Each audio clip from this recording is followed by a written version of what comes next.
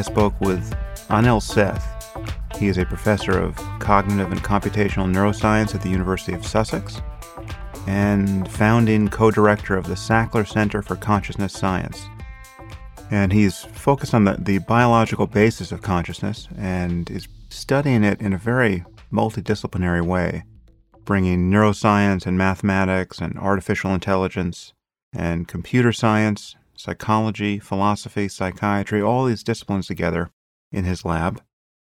He is the editor-in-chief of the academic journal Neuroscience of Consciousness, published by Oxford University Press, and he has published more than 100 research papers in a variety of fields. His background is in natural sciences and computer science and AI, and he also did postdoctoral research for 5 years at the Neurosciences Institute in San Diego under Gerald Edelman, the Nobel laureate. And we cover a lot of ground here. We really get into consciousness in all its aspects. We start with the hard problem, then talk about where consciousness might emerge in nature, talk about levels of consciousness, anesthesia, sleep, dreams, the waking state.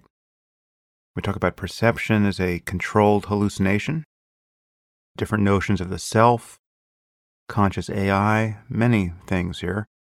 I found it all fascinating, and I hope you do as well. And so, without further delay, I bring you Anil Seth. I am here with Anil Seth. Anil, thanks for coming on the podcast. Thanks for inviting me. It's a pleasure. So, I think I first discovered you, I believe I'd seen your name associated with various papers, but I think I first discovered you the way many people had after your TED Talk. You gave a much-loved TED Talk. Perhaps you can briefly describe your scientific and intellectual background.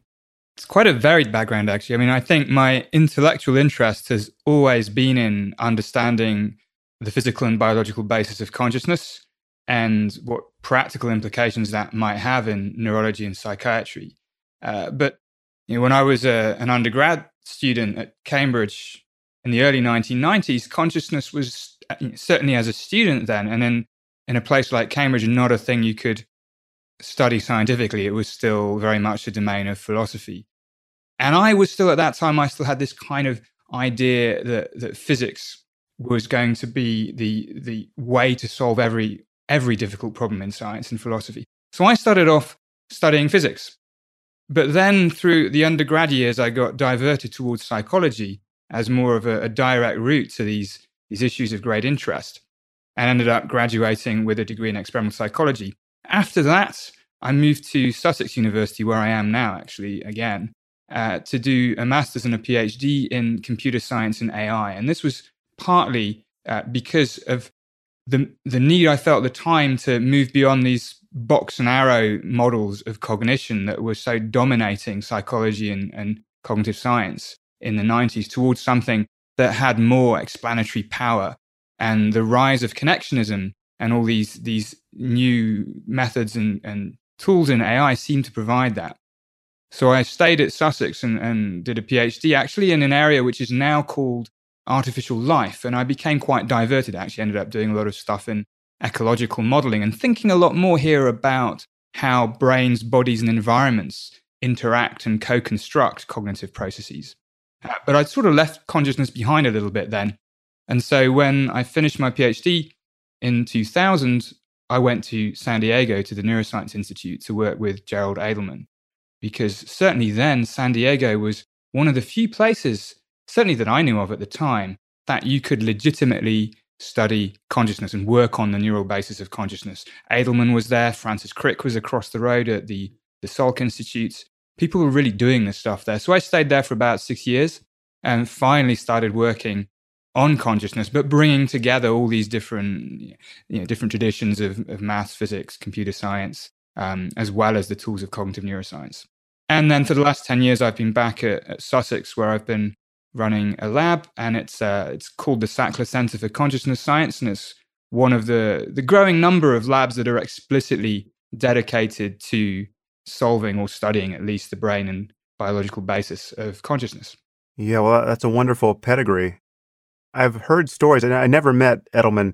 I've read his books and I'm familiar with his work on consciousness, but he was famously a titanic ego, if I'm not mistaken. I don't want you to say anything you're not comfortable with, but everyone who I've ever heard have an encounter with Edelman was just amazed at how much space he personally took up in the conversation. I've heard that too, and I think there's some truth to that. What I can say from the other side is that when I worked for him and with him, firstly it was an incredible experience, and I felt very lucky to have that experience because he had a large ego, but he also knew a lot too. I mean, he really had been around and had contributed to major revolutions in biology and in neuroscience. But he treated the people he worked with, I think, often very kindly. And one of the things that was very clear in San Diego at the time, he didn't go outside of the Neurosciences Institute that much. It was very much his empire. But when you were within it, you got a lot of his time. So, I remember many occasions just being in the office, and most days I would be called down for a discussion with Edelman about this subject or that subject or this new paper or that new paper. And that was a very instructive experience for me. I know he was quite difficult in many interviews and conversations outside the NSI, which is a shame. I think because his legacy really is pretty extraordinary. I'm sure we'll get onto this later, but one of the other reasons I went there was, one of the main reasons I went there was because I'd read some of the early work on dynamic core theory, which has later become Giulio Tononi's very prominent integrated information theory. And I was under the impression that Giulio Tononi was still going to be there when I got there in 2001, but he hadn't. He left. And he wasn't really speaking much with Edelman at the time. And it was a shame that they didn't continue their interaction. And when we tried to organize a festschrift, a few of us, for Edelman some years ago now, it was quite difficult to get the people together that had really been there and worked with him at various times of his career. I think of the people that have gone through the NSI and worked with Edelman, there are an extraordinary range of people who've contributed huge amounts, not just in consciousness research, but in neuroscience generally, and of course in molecular biology before that. So it was a great experience for me. But I know he could also be pretty difficult at times too. He had to have a pretty thick skin. So, we have a massive interest in common. No doubt we have many others, but consciousness is really the center of the bullseye as far as my interests go, and really as far as anyone's interests go, if they actually think about it. It really is the most important thing in the universe because it's the basis of all of our happiness and suffering and everything we value. It's the space in which anything that matters can matter. So the fact that you are studying it and thinking about it as much as you are just makes you the perfect person to talk to. I think we should start with many of the usual starting points here because I think they're the usual starting points for a reason. Let's start with a definition of consciousness. How do you define it now? I think it's kind of a challenge to define consciousness. There's a sort of easy folk definition, which is that consciousness is the presence of any kind of subjective experience whatsoever. For a conscious organism, there is a phenomenal world of subjective experience that has the character of being private, that's full of perceptual qualia or content, colors, shapes, beliefs, emotions, other kinds of feeling states. And there is a world of experience. That can go away completely in states like general anesthesia or dreamless sleep. It's very easy to define it that way. To define it more technically is always going to be a bit of a challenge. And I think sometimes there's too much emphasis put on having a consensus technical definition of something like consciousness because history of science has shown us many times that definitions evolve along with our scientific understanding of a phenomenon. We don't sort of take the definition and then transcribe it into scientific knowledge in a unidirectional way. So long as we're not talking past each other and we agree that consciousness picks out a very significant phenomenon in nature, which is the presence of subjective experience, then I think we're on reasonably safe terrain. Many of these definitions of consciousness are circular. We're just substituting another word for consciousness in the definition, like sentience or awareness or subjectivity, or even something like qualia, I think is parasitic on the undefined concept of consciousness. Sure, I think that's right. But then there's also a lot of confusions people make too. So I'm always surprised by how often people confuse consciousness with self-consciousness. And I think our conscious experience of selfhood are part of conscious experiences as a whole, but only a subset of those experiences. And then there are arguments about whether there's such a thing as phenomenal consciousness that's different from access consciousness, where phenomenal consciousness refers to this impression that we have of a very rich conscious scene, perhaps envisioned before us now, that might exceed what we have cognitive access to. And other people will say, well, no, there's no such thing as phenomenal consciousness beyond access consciousness. So there's a certain circularity. I agree with you there, but there are also these important distinctions that can lead to a lot of confusion when we're discussing the relevance of certain experiments. And I want to just revisit the point you just made about not transcribing a definition of a concept that we have into our science as a way of capturing reality. And then there are things about which we have a folk psychological sense which completely break apart once you start studying them at the level of the brain. So something like memory, for instance, we have the sense that it's one thing intuitively, pre-scientifically. We have the sense that to remember something, whatever it is more or less the same operation regardless of what it is. Remembering what you ate for dinner last night, remembering your name, remembering who the first president of the United States was, remembering how to swing a tennis racket. These are things that we have this one word for, but we know neurologically that they're quite distinct operations, and you can disrupt one and have the other intact.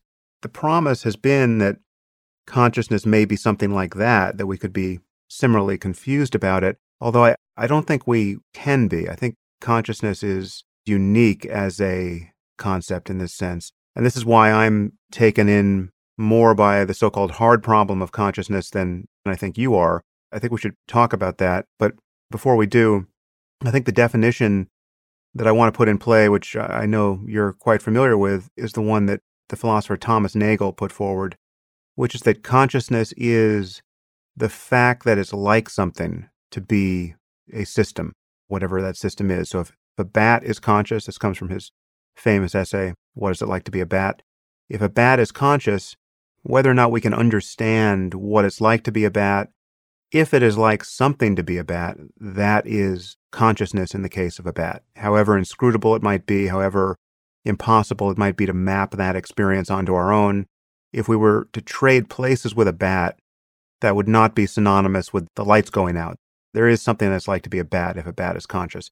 That definition, though it's really not one that is easy to operationalize, and it's not a technical definition, there's something sufficiently rudimentary about that it has always worked for me. And when we begin to move away from that definition into something more technical, my experience has been, and we'll get to this as we go into the details, that the danger is always that we wind up changing the subject to something else that seems more tractable. We're no longer talking about consciousness in Nagel's sense. We're talking about attention, or we're talking about reportability, or mere access, or something. So how do you feel about Nagel's definition as a starting point? I like it very much as a starting point. I think it's pretty difficult to argue with that as a very basic fundamental expression of what we mean by consciousness in the round.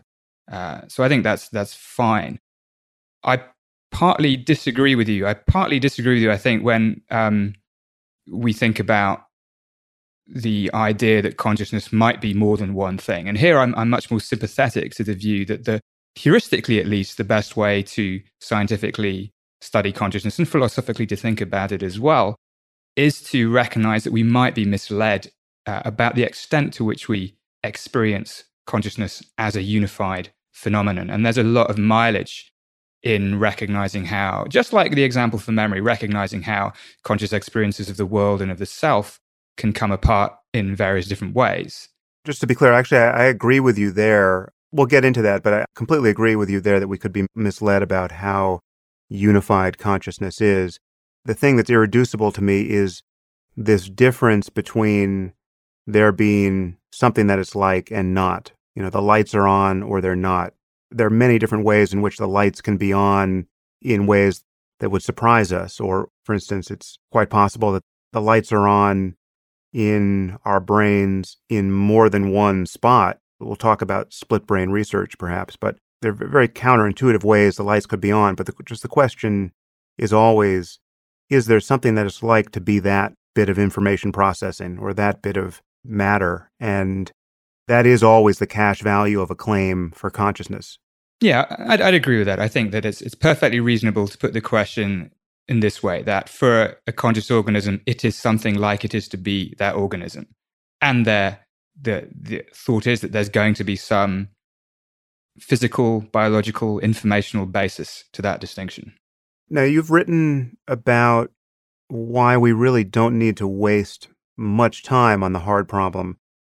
Let's remind people what the hard problem is. David Chalmers has been on the podcast, and I've spoken about it with other people, but perhaps you want to introduce us to the hard problem briefly.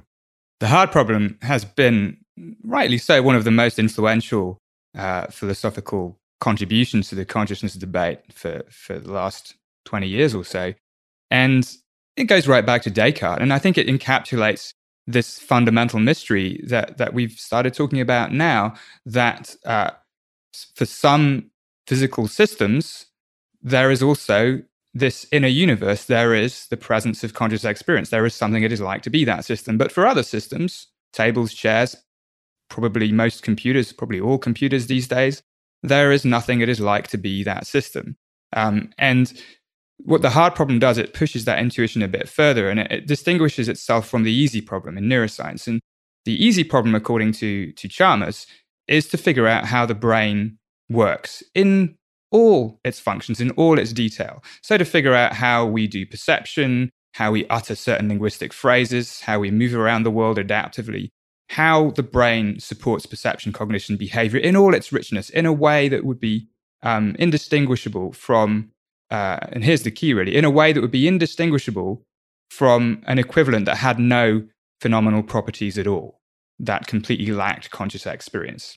The hard problem is understanding how and why any solution to the easy problem, any explanation of how the brain does what it does in terms of behavior, perception, and so on, how and why any of this should have anything to do with conscious experiences at all. And it rests on this idea of the conceivability of zombies. And this is one reason I don't really like it very much. I mean, the hard problem has its conceptual power over us because it asks us to imagine systems, philosophical zombies, that are completely equivalent in terms of their function and behavior to you or to me or to a conscious bat, but that instantiate no phenomenal properties at all. The lights are completely off for these philosophical zombies.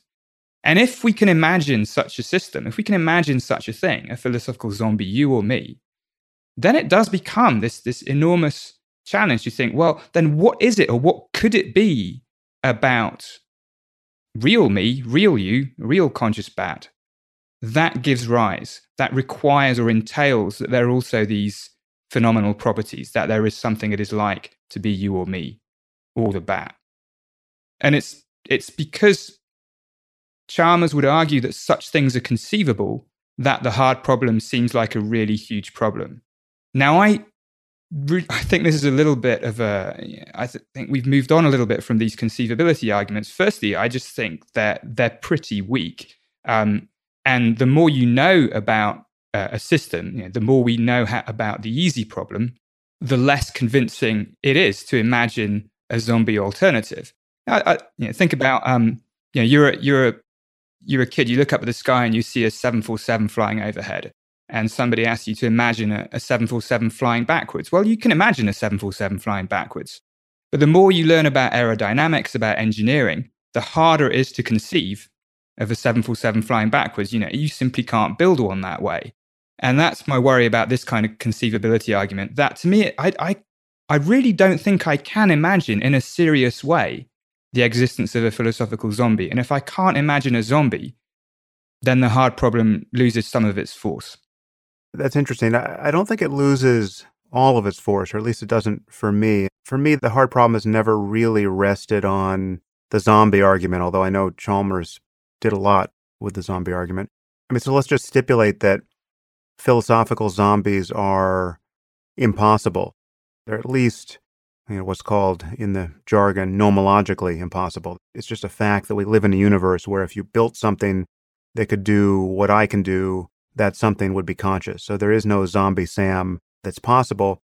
And let's just also add what you just said, that it really, when you get to the details, you're not even conceiving of it being possible. It's not even conceptually possible. You're not thinking it through enough. And if you did, you would notice it break apart.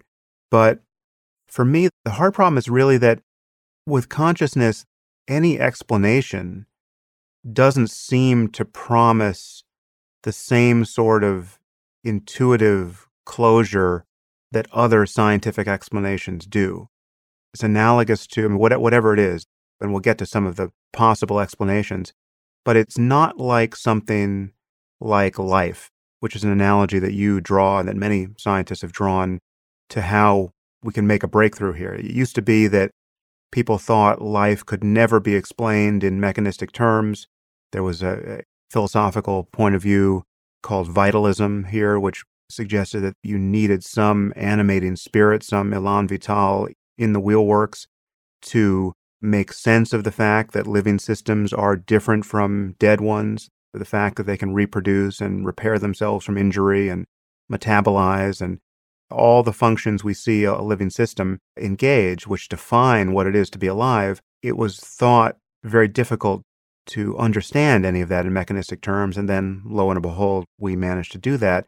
The difference for me is, and I'm happy to have you prop up this analogy more than I have, but the difference for me is that everything you want to say about life, with the exception of conscious life, we have to leave consciousness off the table here, everything else you want to say about life can be defined in terms of extrinsic functional relationships among material parts. So, reproduction and growth and healing and metabolism and homeostasis, all of this is physics and need not be described in any other way. And even something like perception, the transduction of energy, let's say, vision, light energy into electrical and chemical energy in the brain, and the mapping of a visual space onto a visual cortex, all of that makes sense in mechanistic physical terms until you add this piece of, but for some of these processes, there's something that it's like to be that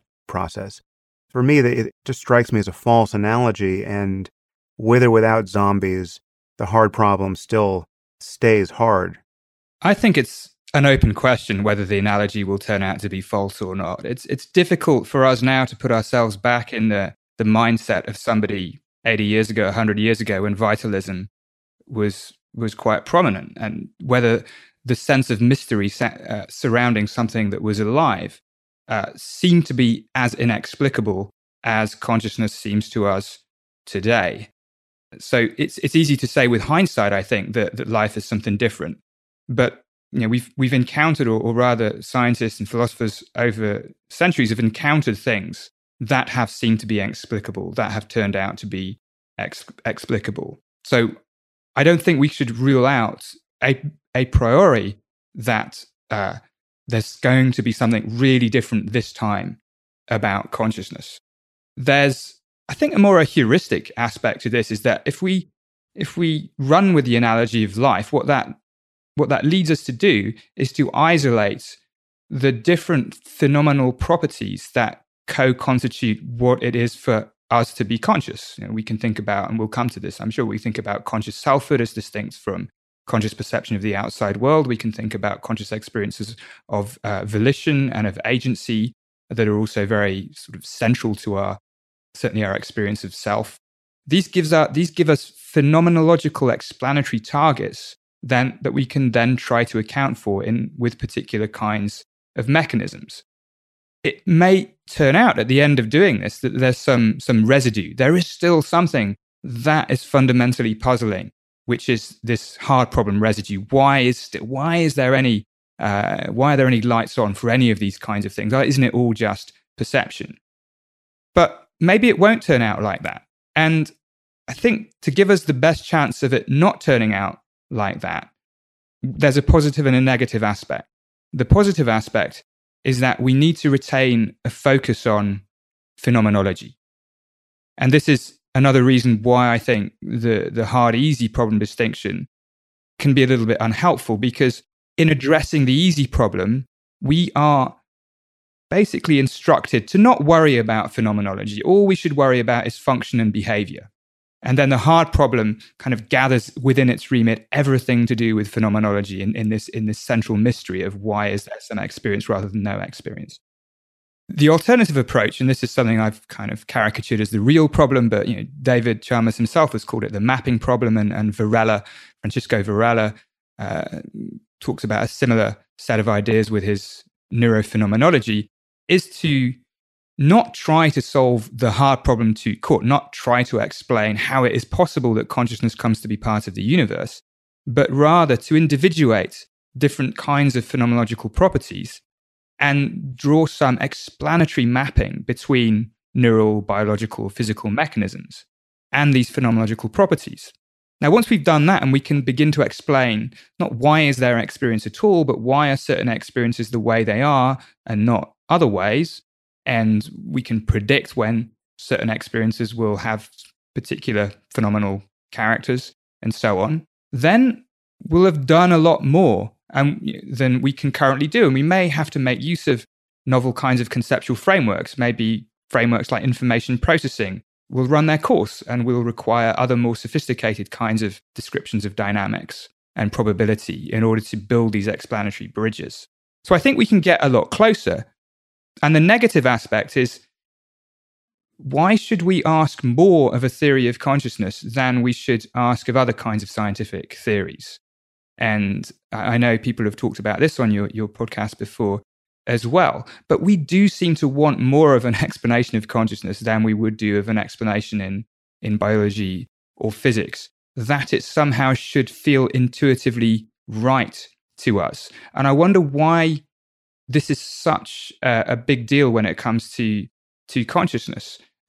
Because we're trying to explain something fundamental about ourselves doesn't necessarily mean that we should apply different kinds of standards to an explanation that we would apply in other fields of science. It just may not be that we get this feeling that something is intuitively correct when it is in fact a very good scientific account of the origin of phenomenal properties. Certainly scientific explanations are not instantiations. There's no sense in which a good theory of consciousness should be expected to suddenly realize the phenomenal properties that it's explaining. But also, I think I worry that we ask too much of theories of consciousness this way. Yeah, well, we'll move forward into the details, and I'll just flag moments where I feel like the hard problem should be causing problems for us. I do think it's not a matter of asking too much of a theory of consciousness here. I think there are very few areas in science where the accepted explanation is totally a brute fact, which just has to be accepted because it is the only explanation that works, but it's not something that actually illuminates the transition from, atoms to some higher level phenomenon, say.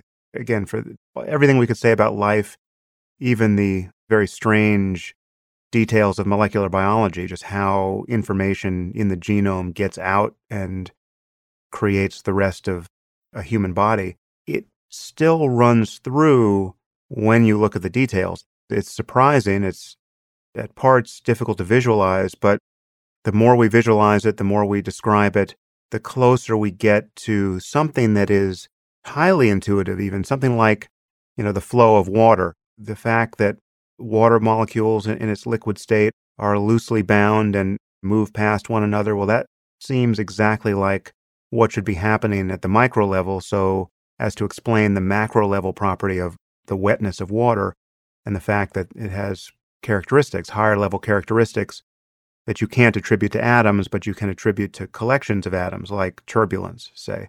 Whereas with, if consciousness just happens to require some minimum number of information processing units knit together in a certain configuration, firing at a certain hertz, and you change any of those parameters and the lights go out, that, for me, still seems like a mere brute fact that doesn't explain consciousness. It's just a correlation that we decide is the crucial one. And I've never heard a description of consciousness, of the sort that we will get to, like, integrated information, Tononi's phrase, that unpacks it any more than that. And you can react to that, but then I think we should just get into the details and see how it all sounds.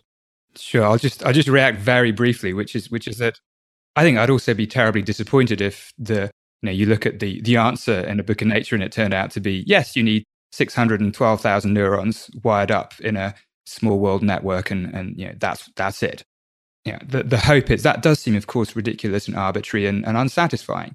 And the hope is that as we progress beyond, if you like, just brute correlates of conscious states towards accounts that provide more satisfying bridges between mechanism and phenomenology, that explain, for instance, why a visual experience has the phenomenal character that it has and not some other kind of phenomenal character like an emotion, that it won't seem so arbitrary. And that as we follow this route, which is an empirically productive route, and I think that's important, that if we can actually do science with this route, we can try to think about how to operationalize phenomenology in various different ways. Very difficult to think how to do science and just solve the hard problem head on. At the end of that, I completely agree. There might be still this residue of mystery, this kernel of something fundamental left unexplained. But I don't think we can take that as a given, because we can't, I certainly can't predict what I would feel as intuitively satisfying when I don't know what the explanations that bridge mechanism and phenomenology are going to look like in 10 or 20 years' time. We've already moved further from just saying it's this area or that area to synchrony, which is still kind of unsatisfying, to now, I think, some emerging frameworks like predictive processing and integrated information, which aren't completely satisfying either. But they hint at a trajectory where we're beginning to draw closer connections between mechanism and phenomenology. Okay, well, let's dive into those hints. But before we do, I'm just wondering, phylogenetically, in terms of comparing ourselves to so-called lower animals, where do you think consciousness emerges? Do you think there's something that's like to be a fly, say? That's a really hard problem. I mean, I have to be agnostic about this. And again, it's just striking how people in general's views on these things seems to have changed over the last recent decades. It seems completely unarguable to me that all other mammals have conscious experiences of one sort or another. I mean, we share so much in the way of the relevant neuroanatomy and neurophysiology, exhibit so many of the same behaviors, that it would be remarkable to claim otherwise. Well, it actually wasn't that long ago that you could still hear people say that consciousness was so dependent on language that they wondered whether human infants were conscious, to say nothing of dogs and anything else that's not human. Yeah, that's absolutely right. I mean, that's a terrific point. And this idea that consciousness was intimately and constitutively bound up with language or with higher order executive processing of one sort or another, I think just exemplifies this really pernicious anthropocentrism that we tend to bring to bear sometimes without realizing it. We think we're super intelligent, we think we're conscious, we're smart, and we need to judge everything by that benchmark. And what's the most advanced thing about humans? Well, if you're gifted with language, you're going to say language. And it now already, with a bit of hindsight, seems, to me anyway, rather remarkable that people should make these, I can only think of them as just quite naive errors to associate consciousness with language. It's not to say that consciousness and language don't have any intimate relation. I think they do. Language shapes a lot of our conscious experiences. But certainly it's a very, very poor criterion with which to attribute subjective states to other creatures. So mammals for sure. Right? But that's easy because they're pretty similar to humans and primates being mammals. But then it gets more complicated, and you think about birds diverged a reasonable amount of time ago, but still have brain structures that one can establish analogies, in some cases homologies with mammalian brain structures. And in some species, scrub jays and corvids generally, pretty sophisticated behavior too. It seems very possible to me that birds have conscious experiences. And I'm aware, underlying all this, the only basis to make these judgments is in light of what we know about the neural mechanisms underlying consciousness and the functional and behavioral properties of consciousness in mammals. It has to be this kind of slow extrapolation because we lack, the mechanistic answer, and we can't look for it in another species. But then you get beyond birds, and you get out to, I then like to go way out on a phylogenetic branch to the octopus, which I think is an extraordinary example of convergent evolution. I mean, they're very smart. They have a lot of neurons, but they diverged from the human line, I think, as long ago as sponges or something like that. I mean, really very little in common. And but they have incredible differences too. 3 hearts, 8 legs, arms. I'm never sure whether it's a leg or an arm, that behave semi-autonomously. And one is left, when you spend time with these creatures, I've been lucky enough to spend a week with them in a lab in Naples. You certainly get the impression of another conscious presence there, but of a very different one. And this is also instructive because it brings us a little bit out of this assumption that we can fall into, that there is one way of being conscious and that's our way. There is a huge space of possible minds out there, and the octopus is a very definite example of a very different mind, and very likely conscious mind too. Now, when we get down to, not really down, I don't like this idea of organisms being arranged on a single scale like this, but certainly creatures like fish, insects are simpler in all sorts of ways than mammals. And here it's really very difficult to know where to draw the line, if indeed there is a line to be drawn, if it's not just a gradual shading out of consciousness, that with grey areas in between and no categorical divide, which I think is equally possible. Many fish display behaviors which seem suggestive of consciousness. They will self-administer analgesia when they're given painful stimulation.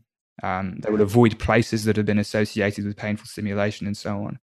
You hear things like the precautionary principle come into play, that given that suffering, if it exists, conscious suffering is a very aversive state, and it's ethically wrong to impose that state on other creatures, we should tend to assume that creatures are conscious unless we have good evidence that they're not. So we should put the bar a little bit lower in most cases. Let's talk about some of the aspects of consciousness that you have identified as being distinct. There are at least 3. You've spoken about the level of consciousness, the contents of consciousness, and the experience of having a conscious self that many people, as you said, conflate with consciousness as a mental property. There's obviously a relationship between these things, but they're not the same. Let's start with this notion of the level of consciousness, which really isn't the same thing as wakefulness. Can you break those apart for me? How is being conscious non-synonymous with being awake in the human sense? Sure. Let me just first amplify what you said, that in making these distinctions, I'm certainly not pretending that these dimensions of level, content, and self pick out completely independent aspects of conscious experiences. There are lots of interdependencies. I just think they're heuristically useful ways to address the issue. We can do different kinds of experiments and try to isolate distinct phenomenal properties and their mechanistic basis by making these distinctions. Now, when it comes to conscious level, I think that the simplest way to think of this is more or less as a scale. In this case, it's from when the lights are completely out, when you're dead, brain death, or under general anesthesia, or perhaps in very, very deep states of sleep, all the way up to vague levels of awareness, which are similar, which correlate with wakefulness. So when you're very drowsy, to vivid, awake, alert, full conscious experience that I'm certainly having now. I feel very awake and alert, and and my conscious level is kind of up there. Now, in most cases, the level of consciousness articulated this way will go along with wakefulness or physiological arousal. When you fall asleep, you lose consciousness, at least in early stages. But there are certain cases that exist which show that they're not completely the same thing on both sides. So you can be conscious when you're asleep. Of course, we know this. This is called dreaming.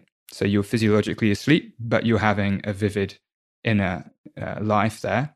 And on the other side, and this is where consciousness science, the rubber of consciousness science hits the road of neurology, you have states where behaviorally you have what looks like arousal. This used to be called the vegetative state. It's been kind of renamed several times now, the wakeful unawareness state, where the idea is that the body is still going through physiological cycles of arousal from sleep to wake, but there is no consciousness happening at all. The lights are not on.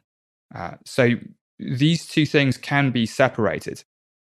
And it's it's a very productive and very important line of work to try to isolate what's the mechanistic basis of conscious level independently from the mechanistic basis of physiological arousal.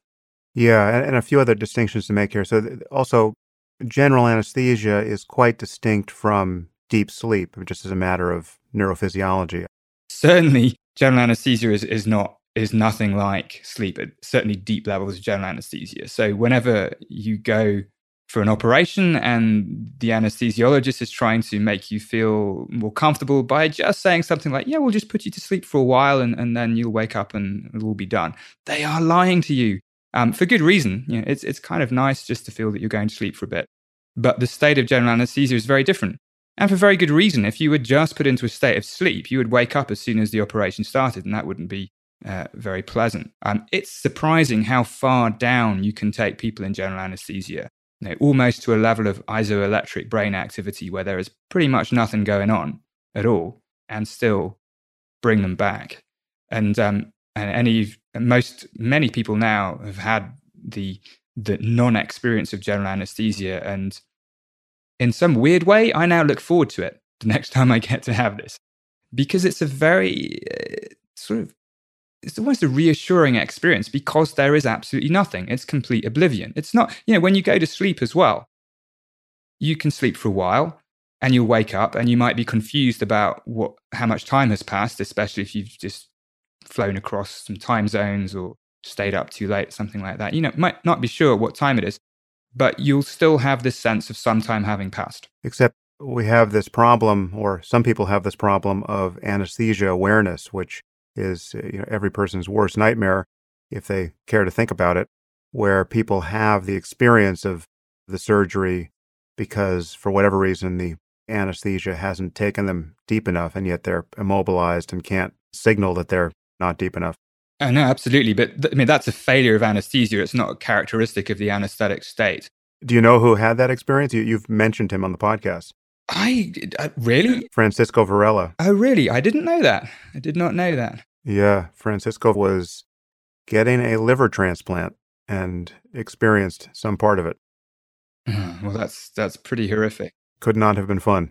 Yeah, of course, because the thing there is, under most serious operations, you're also administered with a muscle paralytic so that you don't jerk around when you're being operated on. And that's why it's particularly nightmare scenario. But, if anesthesia is working properly, certainly the times I've had general anesthesia, you start counting to 10 or start counting backwards from 10. You get to about 8, and then instantly you're back somewhere else, very confused, very disoriented.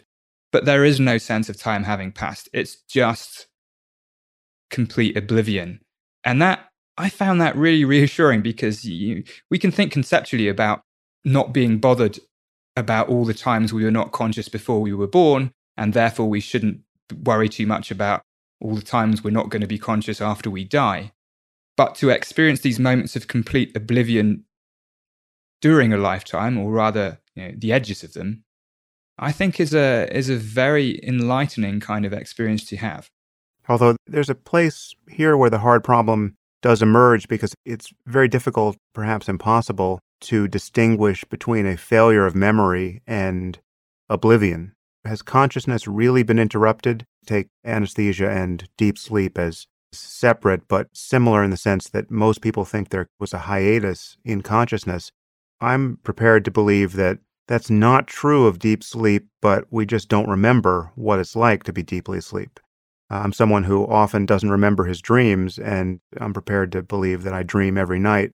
And we know, even in the case with general anesthesia, they give amnesic drugs so that you won't remember whatever they don't want you to remember. And I recently had the experience of not going under a full anesthesia, but having what's called a twilight sleep for a procedure. And there was a whole period afterwards where I was coming to about a half hour that I don't remember. And it was clear to my wife that I wasn't going to remember it, but she and I were having a conversation. I was talking to her about something. I was saying how, perfectly recovered I was and how miraculous it was to be back. And she said, yeah, but you're not going to remember any of this. You're not going to remember this conversation.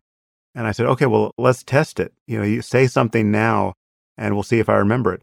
And she said, this is the test, dummy. You're not going to remember this part of the conversation. And I have no memory of that part of the conversation.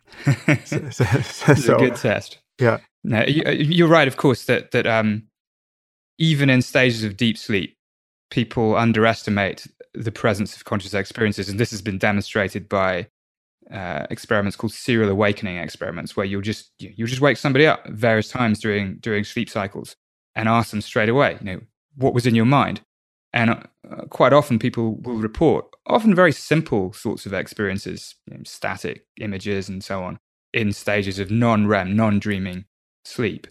And I concede that there may be a contribution of amnesia to the post hoc impression of what general anesthesia was like. But at the same time, there's all the difference in the world between the twilight zone and full-on general anesthesia, where it's not just that I don't remember anything, it's the real sense of a hiatus of consciousness, of a complete interruption and a complete instantaneous resumption of that experience. Yeah, no, and I've had a general anesthetic as well, and there is something quite uncanny about disappearing and being brought back without a sense of any intervening time, and because you're not aware of the time signature of having been in deep sleep, but there clearly is one. And the fact that many people can go to sleep and kind of set an intention to wake up at a certain time, and they wake up at that time, often to the minute. It's clear there's some timekeeping function happening in our brains all the while, but there's something about a general anesthetic which just seems like, okay, the hard drive just got rebooted and who knows how long the computer was off for. Exactly. Yeah. Okay, so let's talk about these other features. We've just dealt with the level of consciousness.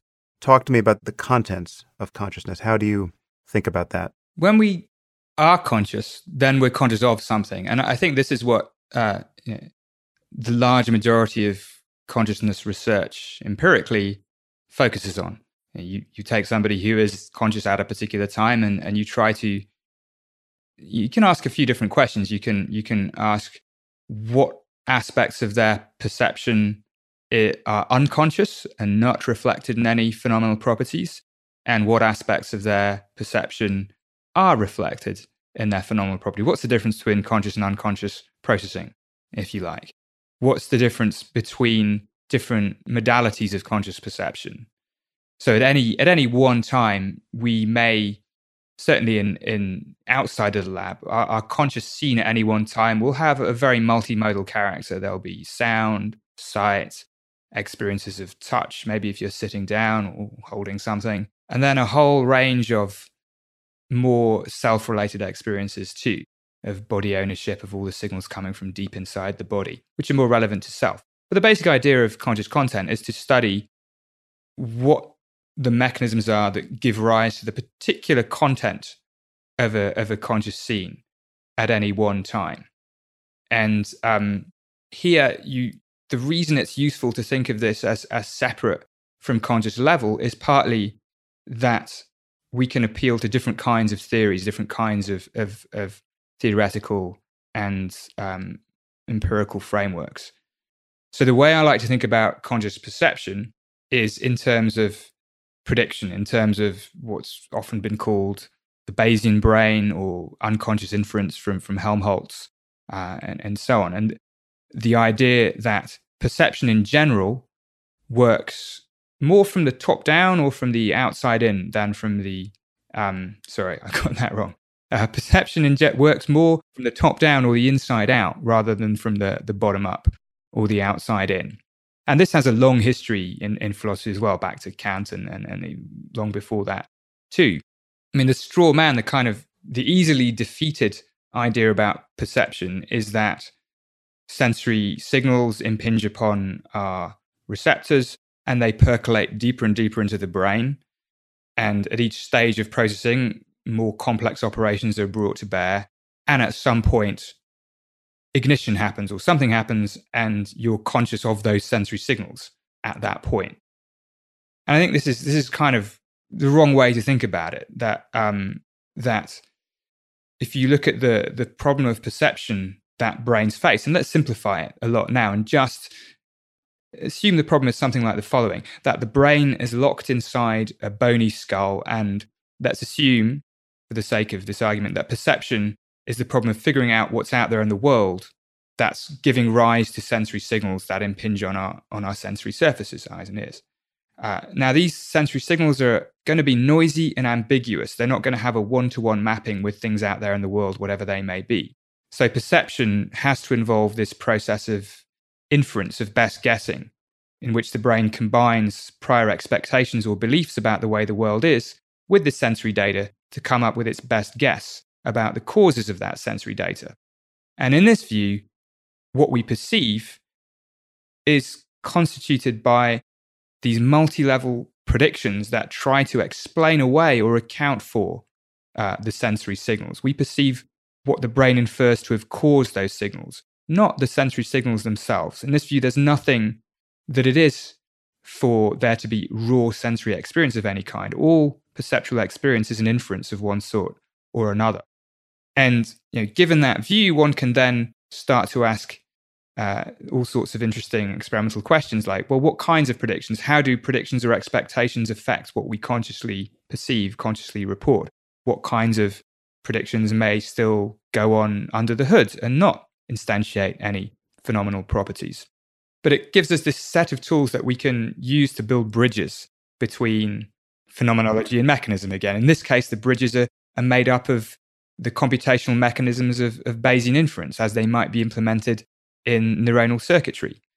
And so instead of looking for, asking questions like, is V1, is early visual cortex associated with visual experience, we might ask questions like, are Bayesian priors or posteriors associated with conscious phenomenology, or are prediction errors associated with conscious phenomenology? We can start to ask slightly, I think, more sophisticated bridging questions like that. Well, yeah, in your TED Talk, you talk about consciousness as a controlled hallucination. And I think Chris Frith has called it a fantasy that coincides with reality. Can you say a little more about that and how that relates to the role of top-down prediction in perception?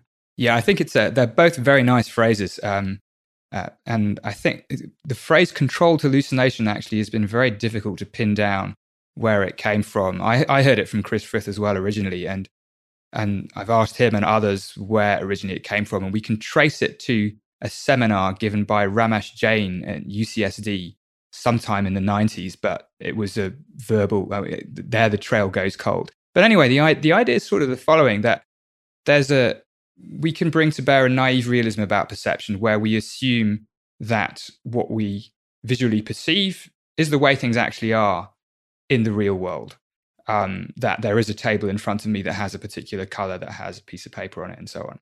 And that's veridical perception, as distinct from hallucination, where we have a perceptual experience that has no corresponding reference in the real world. And the idea of controlled hallucination or fantasy that coincides with reality is simply to say that normal perception is always a balance of sensory signals coming from the world and the interpretations, predictions that we bring to bear about the causes of those sensations. So we are always seeing what we expect to see in this Bayesian sense. We never just see the sensory data. Now, normally, we can see this all the time. It's built into our visual systems that light is expected to come from above because our visual systems have evolved in a situation where the sun is never below us. So that causes us to perceive shadows in a particular way, or rather we'll perceive curved surfaces as being curved one way or another under the assumption that light comes from above. We're not aware of having that constraint built deep into our visual system, but it's there. And the idea is that every perception that we have is partly constituted by these predictions, these interpretive powers that the brain brings to bear onto perceptual content. And that what we call hallucinations is just a tipping of the balance slightly more towards the brain's own internal predictions. Another good everyday example of this is if you go out on a day where there's lots of white fluffy clouds, and you can see faces in clouds if you look for them. This is pareidolia. You can see patterns in noise. Now that's a kind of hallucination there. You're seeing something that's other people might not see. It's not accompanied by a delusion. You know it's a hallucination. But it just shows how our perceptual content is always framed by our interpretation. Another good everyday example is dreams, because dreams we know are a situation where our brain is doing something very similar to what it's doing in the waking state, except the frontal lobes have come offline enough so that there's just not the same kind of reality testing going on. And our perception in this case is not being constrained by outer stimuli. It's being generated from within. But would this be an analogous situation where our top-down prediction mechanisms are roving unconstrained by sensory data? I think, dreams certainly show that you don't need sensory data to have vivid conscious perception because you don't have any sensory input apart from a bit of auditory input when you're dreaming. I think the phenomenology of dreams is interestingly different. Dream content is very much less constrained. There is this naive realism just goes nuts in dreams, doesn't it? I mean, things can change. People can change identity, locations can change. Weird things happen all the time. You don't experience them as being weird. That's the weirdest part of dreams. The fact that it's not that they're so weird, it's that their weirdness is not detected. We don't care that they're so weird. Yeah, which is I think, a great example of how we often overestimate the insight we have about what our conscious experiences are like. We tend to assume that we know exactly what's happening in all our conscious experiences all the time, whether it's weird or not. Dreams show that that's not always the case. But I think the idea of controlled hallucination goes, it's as present in non-dreaming perception as it is in dreaming. And it really is this idea that all our perception is constituted by our brain's predictions of the causes of sensory input. And most of the time, walking around the world, we will agree about this perceptual content. If I see a table and claim it's this color, you'll probably agree with me. And we don't have to go into the philosophical inverted spectra thing here. It's just a case of we tend to report the same sorts of things when faced with the same sorts of sensory inputs. So we don't think there's anything particularly constructed about the way we perceive things because we all agree on it. But then when something tips the balance, maybe it's under certain pharmacological stimulus, maybe it's in dreams, maybe it's in certain states of psychosis and mental illness, then people's predictions about the causes of sensory information will differ from one another. And if you're an outlier, then people will say, now you're hallucinating because you're reporting something that isn't there. And my friend, the musician Bubba Brinkman, put it beautifully. He said, what we call reality is just when we all agree about our hallucinations, which I think is a really nice way to put that. This leaves open the question, what is happening when we experience something fundamentally new or have an experience where our expectations are violated? So we're using terms like predictions or expectations or models of the world, but I think there's a scope for some confusion here because just imagine, for instance, that some malicious zookeeper put a fully grown tiger in your kitchen while you were sleeping tonight. I presume that when you come down for your morning coffee, you will see this tiger in the kitchen, even though you have no reasonable expectation to be met by a tiger in the morning. I think it's safe to assume you'll see it even before you've had your cup of coffee. So, given this, what do we mean by expectations at the level of the brain? That's a very, very important point. It's this whole language of the Bayesian brain and predictive processing bandies around terms like prediction expectation and prediction error, surprise, and all these things. It's very, very important to recognize that these terms don't only mean, or don't really mean at all, psychological surprise or explicit beliefs and expectations that I might hold. So certainly, if I go down in the morning, I am not expecting to see a tiger. However, my visual system, when it encounters a particular kind of input, is still expecting, if there are sensory input that pick out things like edges, it will best interpret those as an edge. And if it will pick out stripes, it will interpret those as stripes. It's not unexpected to see something with an edge, and it may not be unexpected to see something with a stripe. It may not even be unexpected from my brain's point of view to see something that looks a bit like a face. And those become low-level best guesses about the causes of sensory input, which then give rise to higher-level predictions about those causes. And ultimately, the best guess is that there's some kind of animal there, and indeed that it's a tiger. So I don't think there's a conflict here. We can see new things because new things are built up from simpler elements for which we will have adequate predictions for, built up over evolution and over development and over prior experience.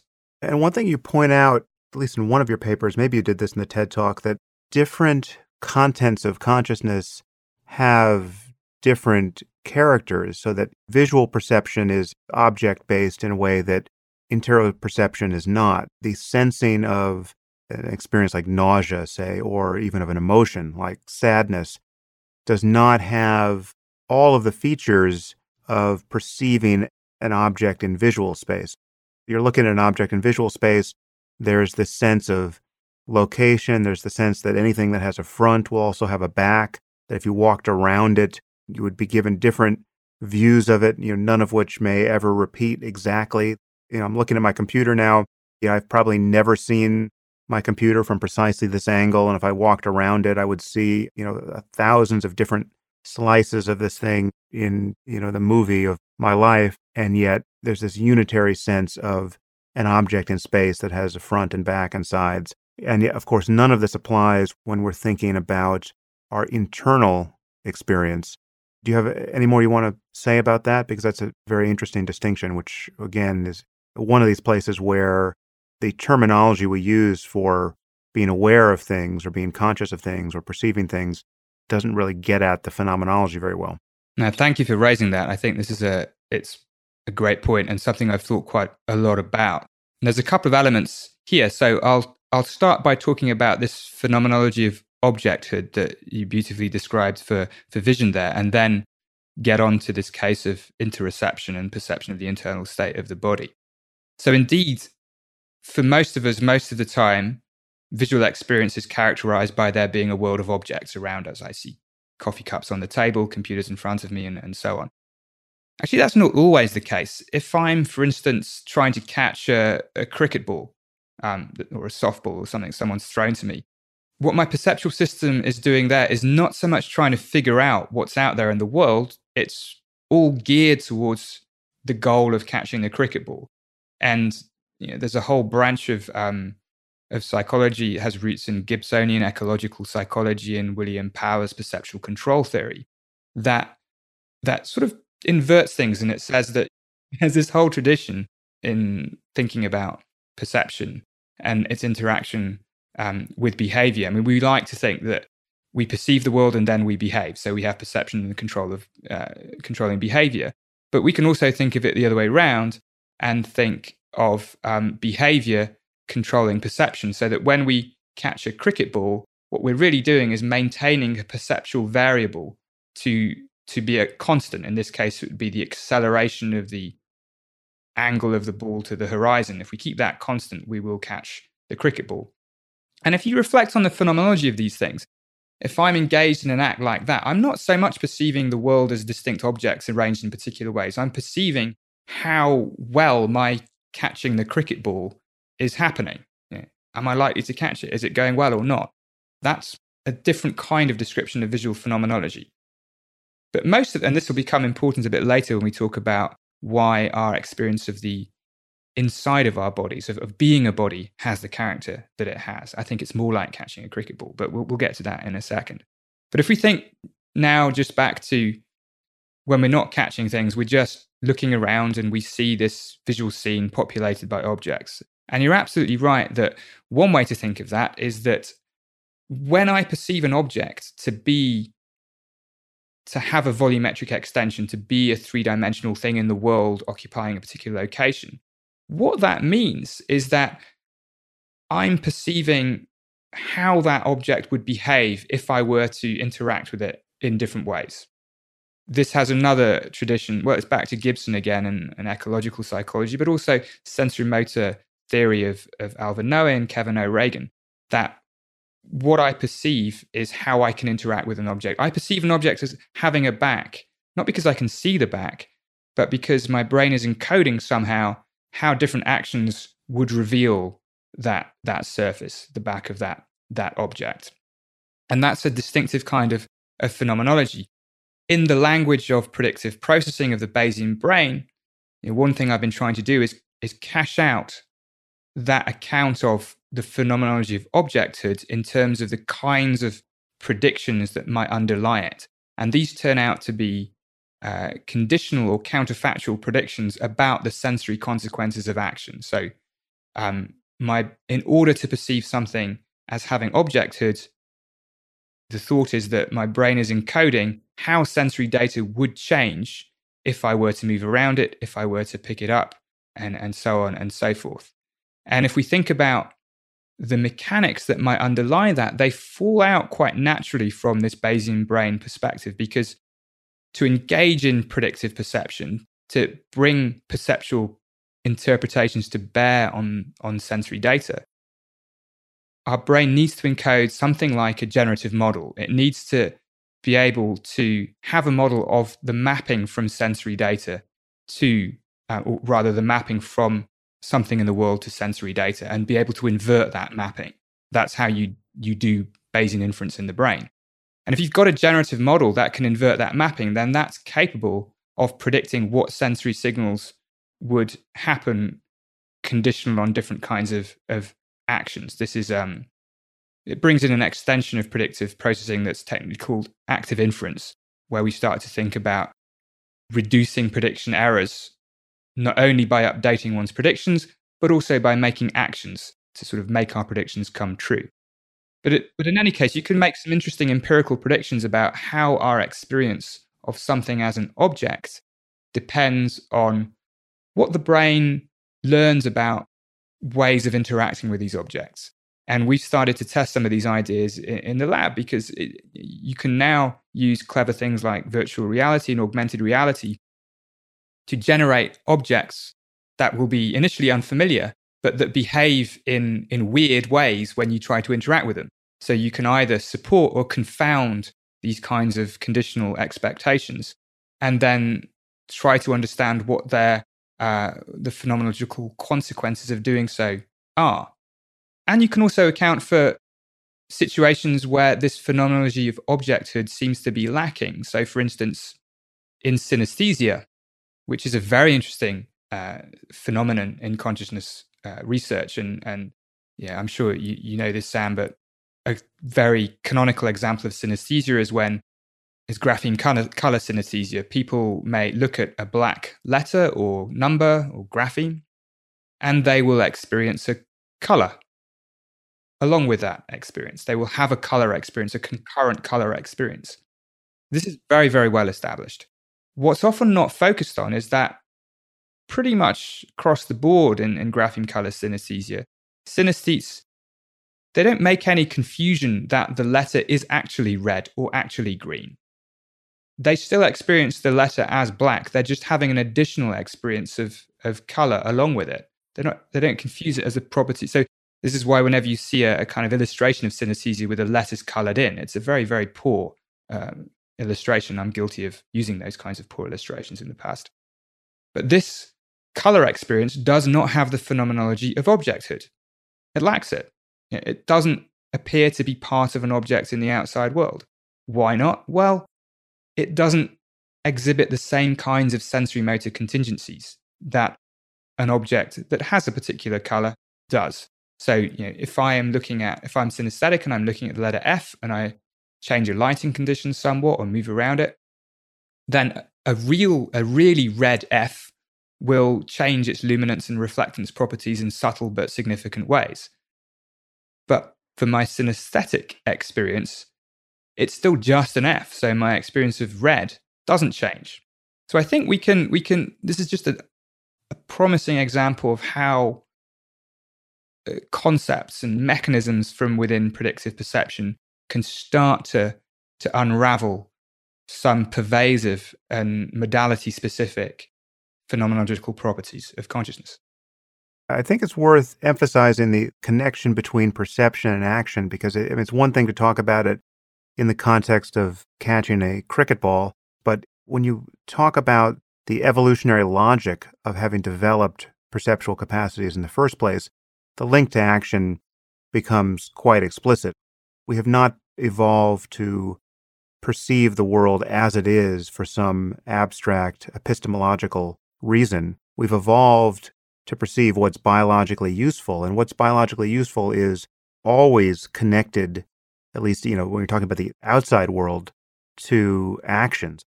If you can't move, if you can't act in any way, there would have been very little reason to evolve a capacity for sight, for instance. Absolutely. I mean, there's that beautiful story, I think, of, is it the sea slug or the sea snail or something of that sort? Some very simple marine creature that swims about during its juvenile phase looking for a place to settle. And once it's settled and it just starts filter feeding, it digests its own brain because it no longer has any need for perceptual competence now that it's not going to move anymore. And this is often used as a slightly unkind analogy for getting tenure in academia. Mm-hmm. But you're absolutely right that perception is not about figuring out really what's there. We perceive the world as it's useful for us to do so. And I think this is particularly important when we think about perception of the internal state of the body, which you mentioned earlier, this whole domain of interoception. Because if you think, what are brains for fundamentally, right? They're not for perceiving the world as it is. They're certainly not for didn't evolve for doing philosophy or complex language. They evolved to guide action.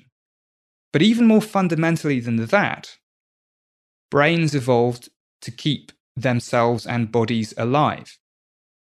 They evolved to engage in homeostatic regulation of the body so that it remains within viable physiological bounds.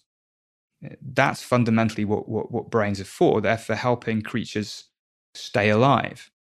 And so the most basic cycle of perception and action doesn't involve the outside world at all. It doesn't involve the exterior surfaces of the body at all.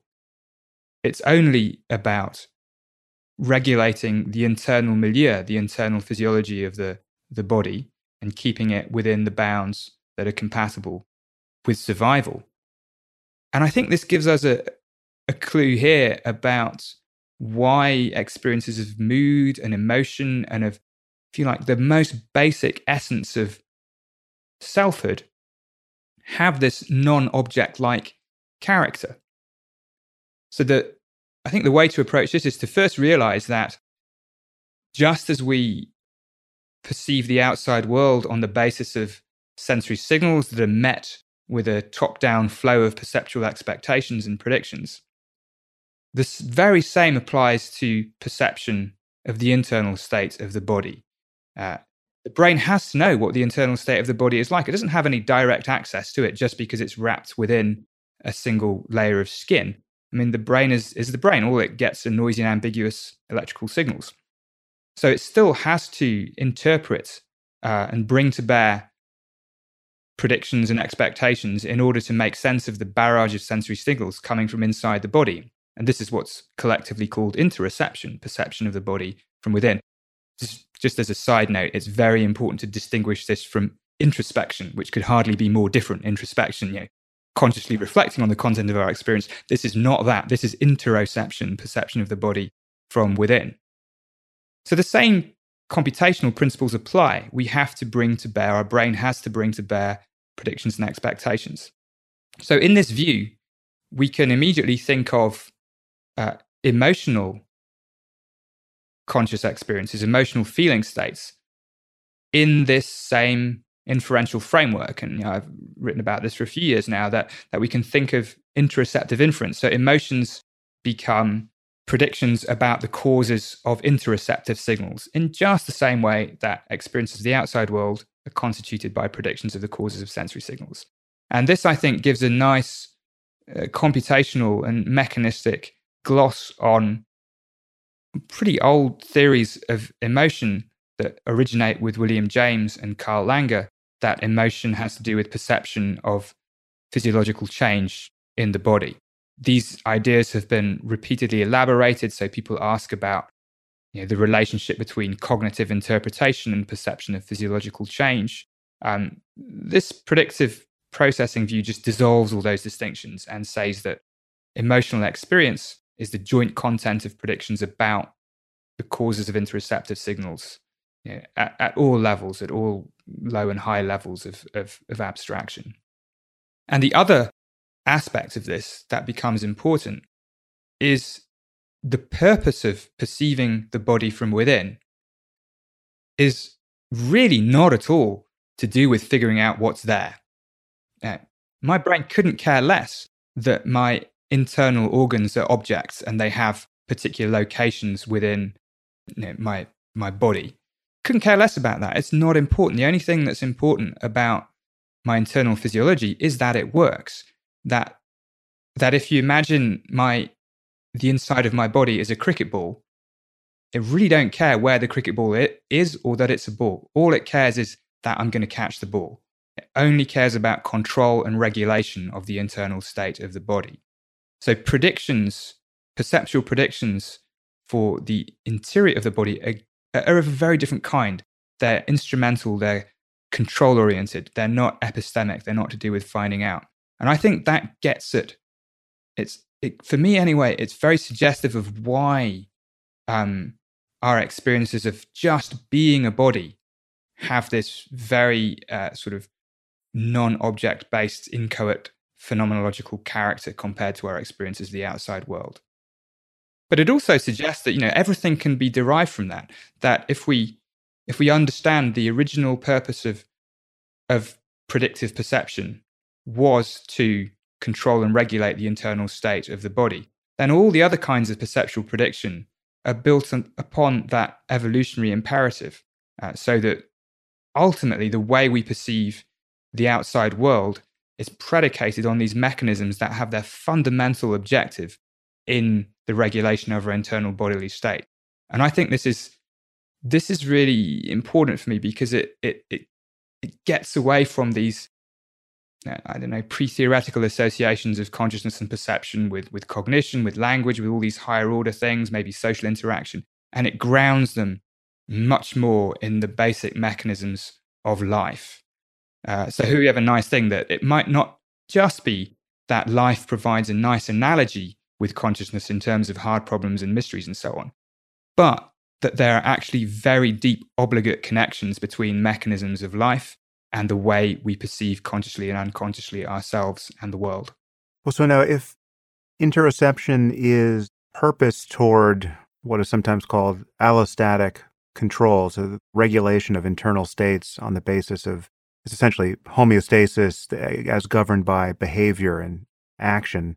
If that's the purpose, and emotion is essentially parasitic on these processes, an emotion like disgust, say, or fear or anger, much of the same neural machinery is giving rise to these kinds of emotions. How do you think about emotion by this logic? what precipitates an emotion is most often, I mean, it can just be a thought, right, or a memory of something that's happened, but its referent is usually out in the world, very likely in some social circumstance. What is the logic of emotion in terms of this picture of prediction and control in, our internal system? It's a very interesting, I think it's more a research program than a question that's easy to answer in the here and now. But I think the idea would be that emotions, emotional content of any sort is ultimately marking out in our conscious experience the allostatic relevance of something in the world, an object or a social situation or a course of action, so that our brain needs to be able to predict the allostatic consequences. And here you're absolutely right. Allostasis is sort of the behavioral process of maintaining of homeostasis. So our brain needs to be able to predict the allostatic consequences of every action that the body produces, whether it's an internal action of autonomic regulation, whether it's an external action, a speech act, or just a behavioral act. What are the consequences of that for our physiological condition and the maintenance of viability? And I think emotional content is a way in which those consequences become represented in conscious experience. And they can be quite simple. So if you think of probably primordial emotions like disgust have to do with a rejection of something that you try to put inside your body that shouldn't be there, because the consequence is going to be pretty bad.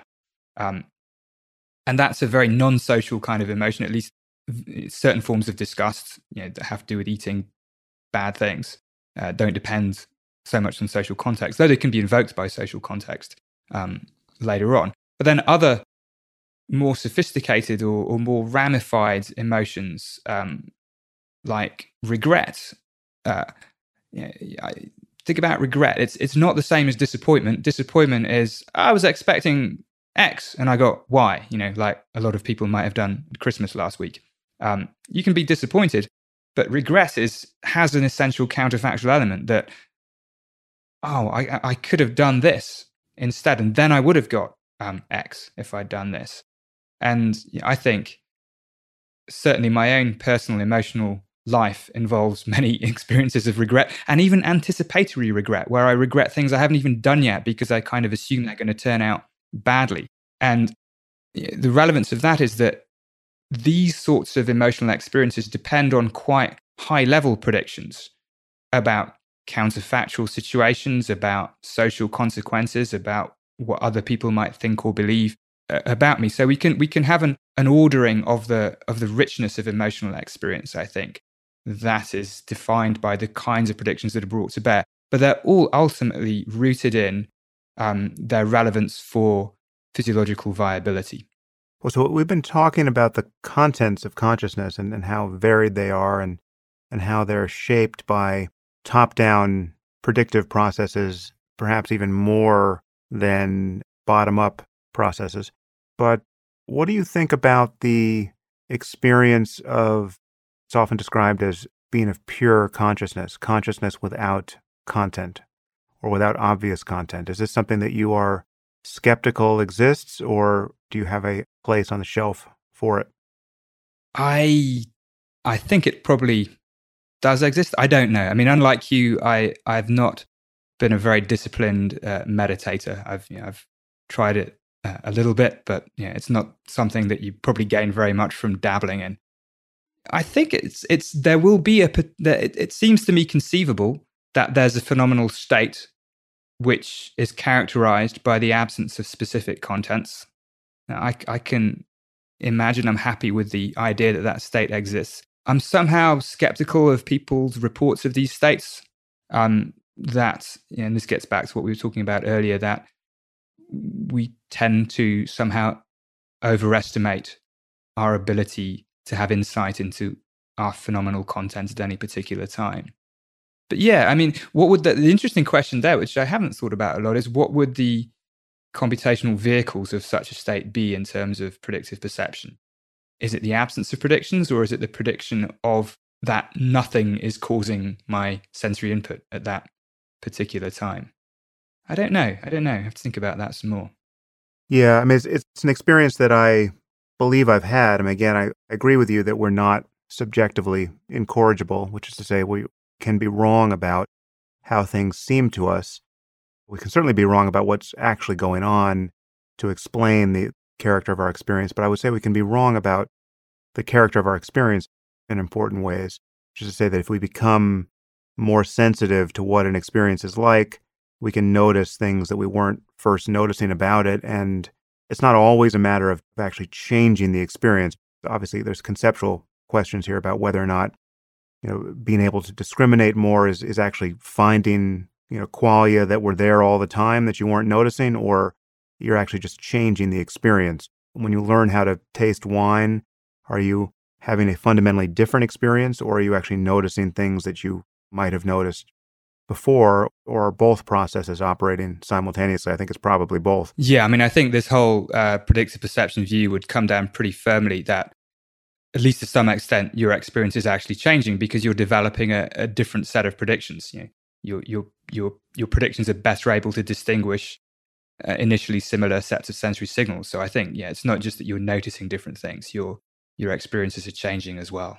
I mean, to take the experience of pure consciousness that many meditators believe they've had. People have had it, on psychedelics as well. I mean, perhaps we'll touch the topic of psychedelics because I know you've done some research there. But the question is, what I'm calling pure consciousness, was there something there that I could have noticed that was the contents of consciousness that I wasn't noticing there? But the importance of the experience doesn't so much hinge for me on whether or not consciousness is really pure there or really without any contents. It's more that it's clearly without any of the usual gross contents. It's quite possible to have an experience where you're no longer obviously feeling your body. There's no sensation that you are noticing. There's no sense of, proprioception. There's no sense of being located in space. In fact, the experience you're having is a consciousness denuded of those usual reference points. And that's what's so interesting about it. That's what's so expansive about it. That's why it suddenly seems so unusual to be you in that moment, because all of the normal experiences have dropped away. So seeing, hearing, smelling, tasting, touching, and even thinking have dropped away. This is where, for me, that the hard problem does kind of come screaming back into the conversation. On many of these accounts of what consciousness is, we should probably move to Tononi's notion of integrated information. On his account, and this is a very celebrated thesis in neuroscience and philosophy, on his account, consciousness simply is a matter of integrated information. And the more information and the more integrated, the more consciousness, presumably. But an experience of the sort that I'm describing of pure consciousness, whether pure or not, consciousness stripped of its usual informational reference points, is not the experience of diminished consciousness. In fact, the people who have this experience tend to celebrate it as more the quintessence of being conscious. I mean, it's really some kind of height of consciousness as opposed to its loss. And yet the information component is certainly dialed down by any normal sense in which we use the term information.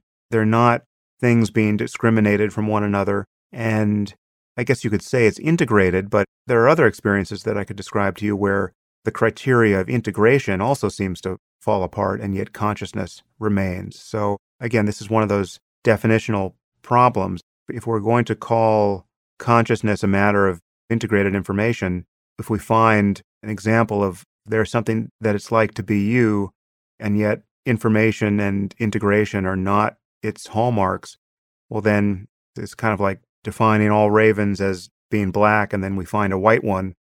What do we call it? A white raven or some other bird? Do you have any intuitions on this front? There's an awful lot in what you said just there. I think if we just put aside for a second trying to isolate what we might call the minimal experience of selfhood, is there anything left after you've got rid of experiences of body and of volition and of internal narratives and so on and so on. Now, have a thought about that. Just for one point of clarification, I would distinguish this from the loss of self, which I hope we come to. I think you can lose your sense of self with all of the normal phenomenology preserved. So you can be seeing and hearing and tasting and even thinking just as vividly, and yet the sense of self, or at least one sense of self, can drop away completely. This is a different experience I'm talking about. Yes, I mean, that sounds like flow state type experiences in some way. But maybe we can get onto that. But if we move indeed to IIT and think about how that might speak to these issues of pure consciousness and whether these experiences serve as some kind of counterexample, some phenomenological counterexample to IIT. I think that's very interesting to think about. And it gets at whether we consider IIT, integrated information theory, to be primarily a theory of conscious level, of how conscious a system is, or of conscious content, or of their interaction. Perhaps it's best to start just by summarizing in a couple of sentences the claims of IIT, because you're absolutely right. It's come to occupy a very interesting position in the academic landscape of consciousness research.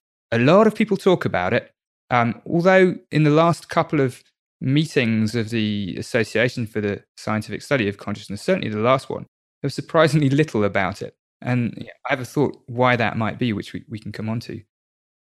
It's probably worth trying to explain just very briefly what integrated information theory IIT tries to do. And what it tries to do, it starts with a bunch of phenomenological axioms. So it doesn't start by asking the question, what's in the brain and how does that go along with consciousness? It tries to identify axiomatic features of conscious experience, things that should be self-evident, and then try to, from there, derive what are the necessary and sufficient mechanisms, or really what's the sufficient mechanistic basis given these axioms. IIT will call these postulates. There are actually, in the current version of IIT, 5 of these axioms, but I think we just consider a couple of them, and these are the fundamental ones: information and integration. And these particular, you can call them axioms, or you can call them just generalizations of what all conscious experiences seem to have in common. Information integration. So the axiom of information is that every conscious experience is highly informative for the organism, in the specific sense of ruling out a vast repertoire of alternative experiences. You're having this experience right now instead of all the other experiences you could have had, you have had, you will have. You're having this particular experience, and the occurrence of that experience is generating an enormous amount of information because it's ruling out so many alternatives. As you go through this, I think it will be useful for me to just flag a few points where this phenomenologically breaks down for me. So, again, the reference here is to kind of non-ordinary experiences in meditation and with psychedelics, but the meditative experiences, for me at least, have become quite ordinary. I can really talk about them in real time. So the uniqueness of each conscious experience as being highly informative because it rules out so many other conscious experiences. In meditation, in many respects, that begins to break down because what you're noticing is a core of sameness to every experience. What you're focusing on is the qualitative character of consciousness that is unchanged by experience. And so the distinctness of an experience isn't what is so salient. What is salient is the unchanging quality of consciousness in its openness, its centerlessness, its vividness. And one analogy I've used here, and if you've ever been in a restaurant which has had a full-length mirror across one of the walls, and you haven't noticed that the mirror was a mirror, and you just assume that the restaurant was twice as big as it in fact is, the moment you notice it's a mirror, you notice that everything you thought was the world is just a pane of glass. It's just a play of light on a wall. And so all those people aren't really people, or they're not extra people. They're in the room just being reflected over there. And one way to describe that shift is almost a kind of loss of information, right? It's like there's no depth to what's happening in the glass. Nothing's really happening in the glass. And meditation does begin to converge on that kind of experience with everything. The Tibetan Buddhists talk about one taste, being that there's a single taste to everything when you really pay attention. And it is because these intrinsic properties of consciousness are what have become salient, not the differences between experiences. So I don't know if that just sounds like an explosion of gibberish to you, but it's a way in which when I begin to hear this first criterion of Tononi's stated as you have, it begins to not map on to what I'm describing as some of the clearest moments of consciousness. Again, not a diminishment of consciousness. That's very interesting. And that those states of being aware of the unchanging nature of consciousness, I think that's really very important. I'm not sure it's misaligned with Tononi's intuition here, because I think the idea of informativeness is, so if you think about it, I mean, there's one way to think about it, which is that specific experience that you're having in that meditative state of becoming aware of one taste or of the unchanging nature that underlies all experiences. That itself is a specific experience. It's a very specific experience. You have to have trained in meditation for a long time to have that experience. And the having of that experience is equally distinctive. It's ruling out all the other experiences when you're not having that experience. So it's not so much how informative it is for you at the psychological level. It's a much more reductionist interpretation of information. I think the other way to get at that is to think of it from the bottom up, from the simple systems upwards. And Tononi uses an analogy, which I think has got some value. Why is a photodiode not conscious? Well, for a photodiode, the whole world, inner world, outer world, it's either dark or light. The photodiode isn't having an experience of darkness and lightness. It's just, on or off, 1 or 0. And generalizing that a particular state has the informational content it has in virtue of all the things it isn't, rather than the specific thing that it is. So we can think about this in terms of color. Red is red, not because of any intrinsic redness to a combination of wavelengths, but because of all the other combinations of wavelengths that are excluded by that particular combination of wavelengths. And I think this is really interesting. This point precedes integrated information theory, goes right back to the dynamic core ideas of Tononi and Edelman, which was the thing that first attracted me to go and work in San Diego nearly 20 years ago. And even then, the point was made that an experience of pure darkness or complete sensory deprivation, where there's no sensory input, no perceptual content, call this a hypothetical conscious state for now. I don't know to what extent it's approximated by any meditative states. That has exactly the same informational content as does a very vivid, busy, conscious scene walking down the high street, because it's ruling out the same number of alternatives. And it may seem subjectively different, less informative because there's nothing going on, but in terms of the number of alternative states that it's ruling out, it's the same. So I think there's a sense in which we can interpret information, this axiom of informativeness, as applying to a whole range of different kinds of conscious contents. Of course, this does get us onto tricky territory about whether we're talking about a theory of level or a theory of content. But this idea is I think it can account for your situation, though it does ask the question about, can we really get at content specifically there? So the number of states over which you can range as a conscious mind defines how much information is encoded when you're in one of those states. That's right. That would be the claim. And you can think of it in terms of, so one of the quantities associated with this technical definition of information theory is entropy. And entropy simply measures the range of possible options and the likelihood of being in any particular one of those options.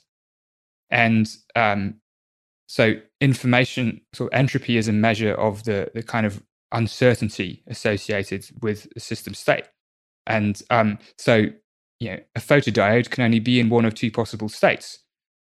A single die can be in 6 possible states. A combination of 2 die can be in 12 possible states. And this there's actually, I want to link here slightly longer because it's in these technical details about information theory that IIT, I think, runs aground because it's trying to address the hard problem. It's because of this identity relationship that Tononi argues for between integrated information. We'll get onto integration in a second, but let's just think about information.